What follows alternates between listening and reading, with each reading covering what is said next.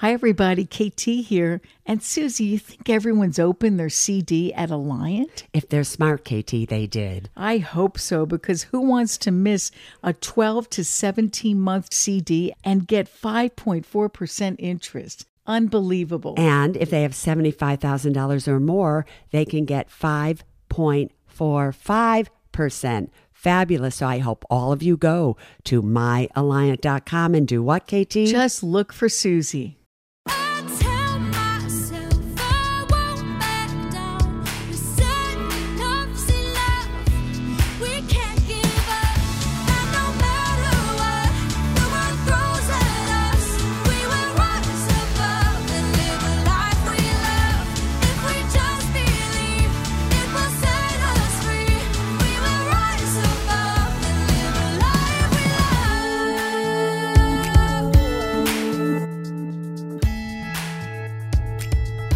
October 22nd, 2022. Oh, we have a lot of 22s there.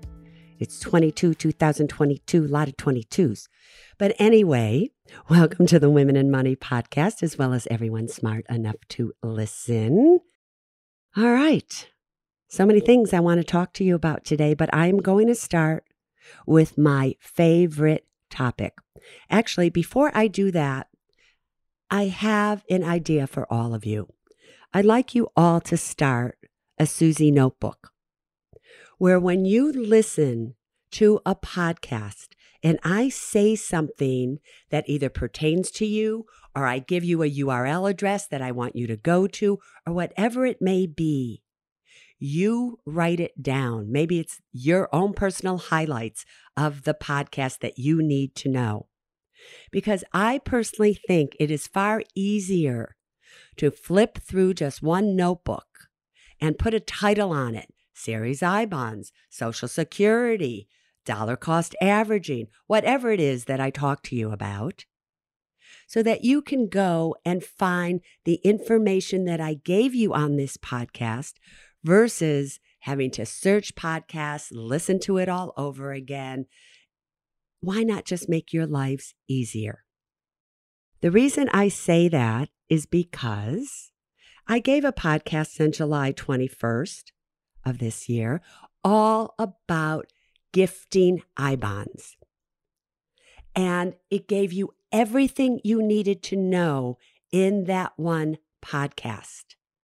But now a lot of you are writing me and you're asking the questions that you want to know about gifting I-bonds. And maybe I see your email, maybe I don't. There's so many that come in, because I sometimes just flip through and whatever it lands on, that's the one I answer. But this way, you wouldn't have to come back or write me an email and ask a question. You could go to your little Suze notebook and find the answers right there, or at least you could put down the date of the podcast and go straight to that. However, it's better if you write it down. So there's a few days left until you can buy a Series I bond at this particular interest rate. And one of the greatest things that you can do for others, family members, whoever it may be, is that if you want to give a gift to your grandkids, to your spouse, to your nieces, to your nephews, whoever, the greatest gift you could give them right now is a Series I bond. Maybe you do it as an early holiday gift. Doesn't have to be for $10,000. Remember, I bonds can be purchased for as little as $25 and then any amount after that up to $10,000. And that is the maximum that you can buy as an individual. And even though I've talked to you about there are other ways for you to get more money into I bonds in 1 year, you can only gift an I bond from an individual account. You can't gift an I bond from a trust account or a business account, just a personal individual account. Let's just say you want to gift somebody from your account a Series I bond. what you need to know, because this is what is confusing you. You're wondering that if you purchase a bond as a gift, while it sits in your gift box, does the time clock start? And what I mean by the time clock is this. As you hopefully all know by now, that you cannot touch any money that's in an I bond for 1 year. After that 1 year, years 2 through 5, there's a 3-month interest penalty. So that is the clock, the 5-year clock that has to pass for you to be able to take out any amount of money you want from your I bond account without any penalty whatsoever. When you gift an I bond to somebody and it sits in your gift box before you deliver it to them, does the time clock start? Does that 5-year time clock start? And the answer to that is yes, it does. So if it needs to sit in your gift box for 1 year, and then you deliver it to the person that you purchased it for, they at that time, if they took money out, they'd pay the 3-month interest penalty from years 2 through 5. Let's just say it sat in your gift box for 5 years. It just sat there. Maybe you're giving it to a niece and you want her to be older before you give it to her. And you give it to her in the 6th year. When she gets it, she could take any money out of that I bond she wanted because the 5-year time clock has already passed. Now, a lot of you may be thinking, why would I wait? If I want to buy an I bond as a gift, why would I wait and leave it in my gift box before I deliver it to the person that I want to give it to? Maybe that person that you want to give it to has already purchased a $10,000 I bond for that year. You can't give it to them then. You can't deliver it because then they would be over the limit for a personal account. Katie and I have both purchased series I bonds as gifts for each other that sit in our gift box in our individual accounts. Katie and I both contribute $10,000 a year to our personal I bond account and will continue to do so while interest rates are high. We're still able to take advantage of these high interest rates because all the gift bonds that I purchased for KT and vice versa are making 9.62% annualized right now.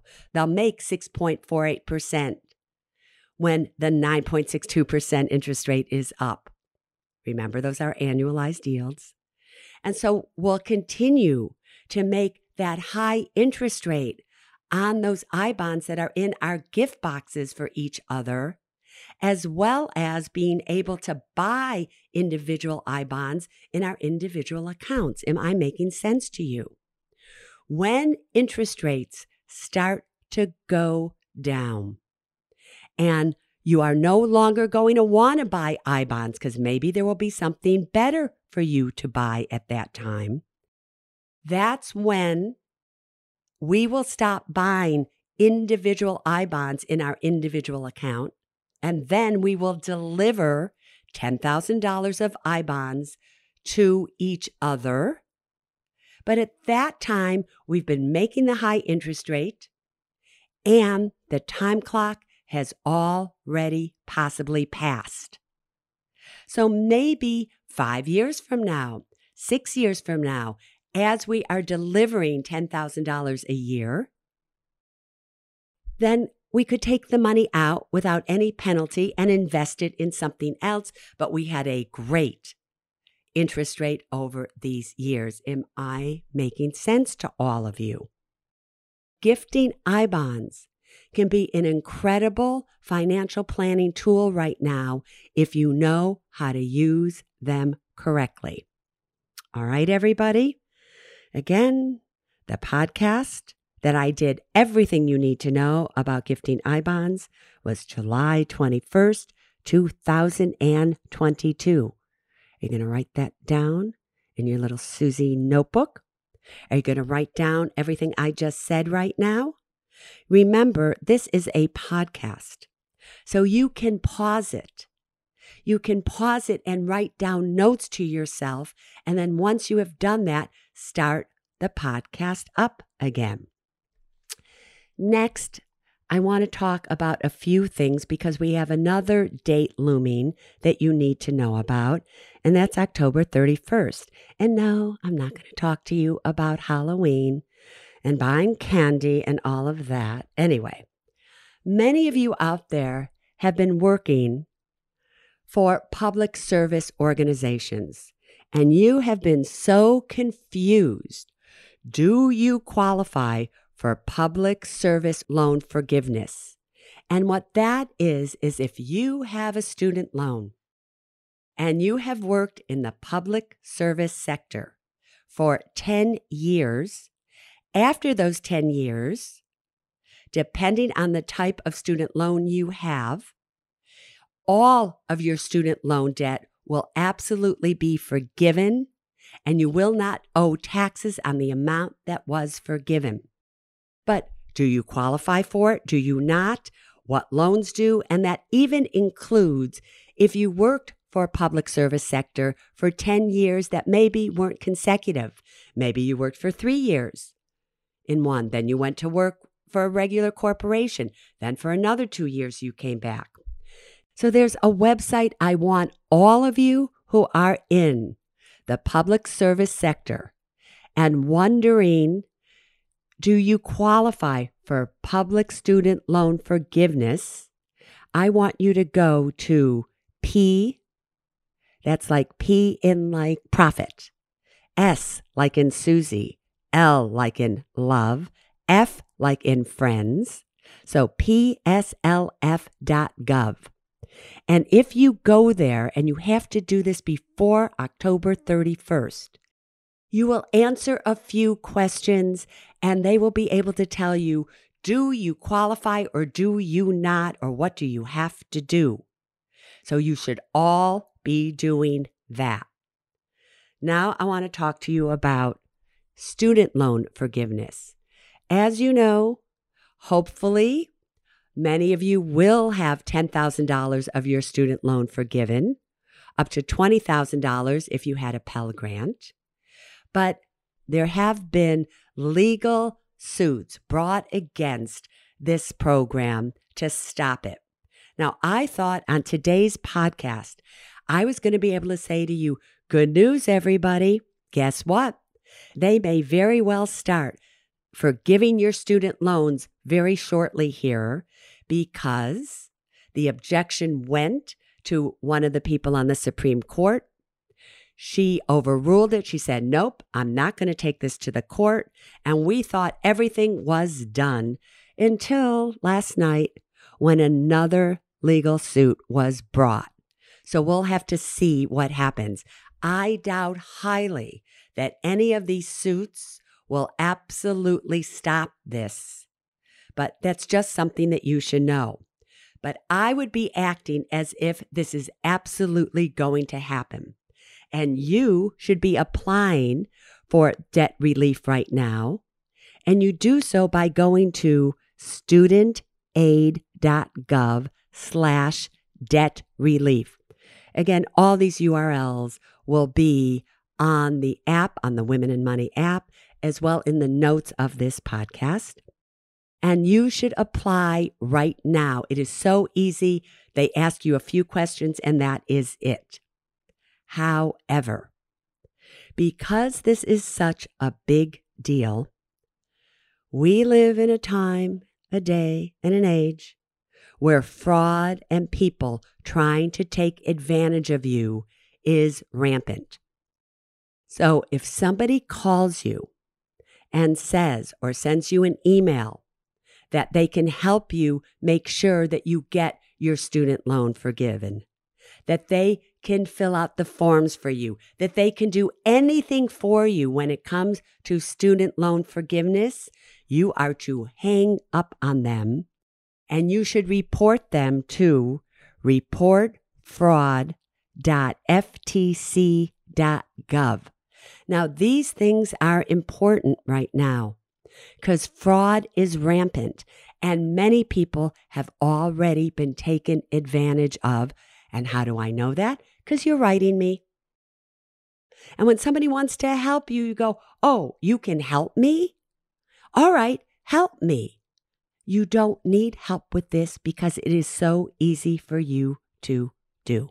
All right, everybody? So I just wanted to get all of that out of the way. Now, let's talk about investing. You're also now starting to write me this week because, why? The stock market has gone up considerably. But the truth of the matter is, the market hasn't really gone up considerably at all. It's still down quite a bit. It had a good week or two. Now, didn't I say last Sunday that it would not surprise me if the market went up this week? Didn't I say that? And didn't I say that for those of you, however, and I didn't say this last Sunday, but I said this before, that those of you who have money invested in this stock market, that you seriously cannot afford to lose because you need this money for something. You need it for a down payment on a home. Maybe you need it for your emergency fund. Who knows what you need it for, but you need it within a year, 2, or possibly 3. That is not money that belongs in the stock market. And now you're writing me and saying, Suze, it's going up. I'm just going to hold on until it gets back to where I'm even, and then I'll sell. All right, I need you all to listen to me carefully. I do not, under any circumstances, believe that this is the start of the market going straight back up. If anything, I think now we are closer to next week, or maybe 2 or 3 or 4 weeks from now, for this market to go right back down. So whether it's this week or maybe even next week or whatever, and I wouldn't play a game with this market. This is the time that if you need the money, maybe you want to take it off the table. If, however, you have 10, 20, 30 years till you need this money and it's invested properly, especially if you're in dividend-paying ETFs or stocks, just stay where you are, all right? But also understand that most likely you're going to see everything that's up right now this week anyway will probably go way back down again. Now, there's no way for me to know, yes, will it? No, it won't. But that's just what I think. So please take that and understand that. As these markets are going up, however, and really they could go up another 2 or so weeks before they go down, although they could absolutely start to go down next week, you never know. But while a market is going up like it was this week, that is not the time that you chase a stock and you dollar cost average into it. Next topic is Social Security. Now, all of you are going to be very happy come January if you're collecting Social Security because your check is going to go up by 8.7%. You're also going to be happy because Medicare premiums for really one of the first times, Medicare Part B, they're going to go down. And it's going to go down anywhere, from $170 right in there a year. Not bad for many of you. However, you're also confused about this inflation adjustment. Technically, it's called COLA, the cost of living adjustment. And the reason why Social Security is giving you 8.7% more is because of inflation. And they want you to be able to keep up with inflation, at least with your Social Security check. But so many of you think that if you're not already collecting Social Security, that you don't qualify for COLA. And I just want you all to know that is not true. You don't have to be collecting Social Security for the computation to be going into the system that whatever Social Security you're about to get, or when you do claim it, it will be adjusted starting now for 8.7%. So you get that cost of living adjustment whether you are collecting Social Security or not. Now, you know that over all these years and all the books I've written, I have been always saying in most cases, wait till you are 70 to collect Social Security. Wait till you are 70 to collect Social Security because you will get far more. Because from the age of 67 to 70, you are guaranteed an 8% increase annually. That's more than you can make in the stock market or anywhere else. Somebody wrote in and gave me this big explanation of why they want to start Social Security at 62. And even though they might get a reduction of like 30% from what they would get at full retirement age, that if they took that amount of money at 62 and they invested it in the stock market, that over the long run, they would make a whole lot more money. I am begging you, if anybody tells you to do that, or if you're thinking about doing that, do not do it, do not do it, do not do it. Look at what has happened to the stock market just since the beginning of this year. Many of you are down 50% in your portfolios. And when something goes down 50%, it has to go back up 100% for you to be even. Remember, when something goes from 10 to 5, that's a 50% decline. But to go from 5 all the way back up to 10, that is a 100% increase. So I am begging you not to do it. That 8% a year increase from 67 to 70, you're not going to get that anywhere else. If you don't have to take Social Security earlier than your full retirement age, or preferably 70, please don't. Now, I totally understand that there are many of you out there who are ill and you're not going to make it till your full retirement age. Okay, then take it. Or many of you are in such dire circumstances that you do have to take it. Otherwise, there is no way for you to get by. Okay, I understand that. But the majority of you really, if you can, at least wait till full retirement age, preferably 70. Right, so those are the things that I really wanted you to know for this particular podcast. Did you write what you needed to know down in your Suze book? I hope so, because many of these things are really important for you to know. Otherwise, you can be doing things with your money and making big mistakes, and that is not something that I want you to do. So until next time, there's only one thing that I really want for you and your money, and that's for you to be safe, strong, and secure. All right, everybody. See you then. Bye-bye now. We can't give up, and no matter what the world throws at us, we will rise above and live a life we love. If we just believe, it will set us free. We will rise above and live a life we love.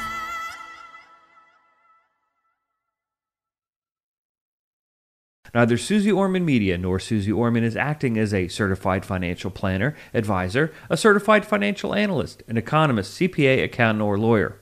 Neither Suze Orman Media nor Suze Orman make any recommendations as to any specific securities or investments. All content contained in this podcast is for informational and general purposes only and does not constitute financial accounting or legal advice. You should consult your own tax, legal, and financial advisors regarding your particular situation. Neither Suze Orman Media nor Suze Orman accepts any responsibility for any losses which may arise from accessing or reliance on information in this podcast. And to the fullest extent permitted by law, we exclude all liability for loss, damages, direct or indirect, arising from the use of this information. The must-have documents discussed in this podcast are legal documents created by a lawyer and distributed by Hay House.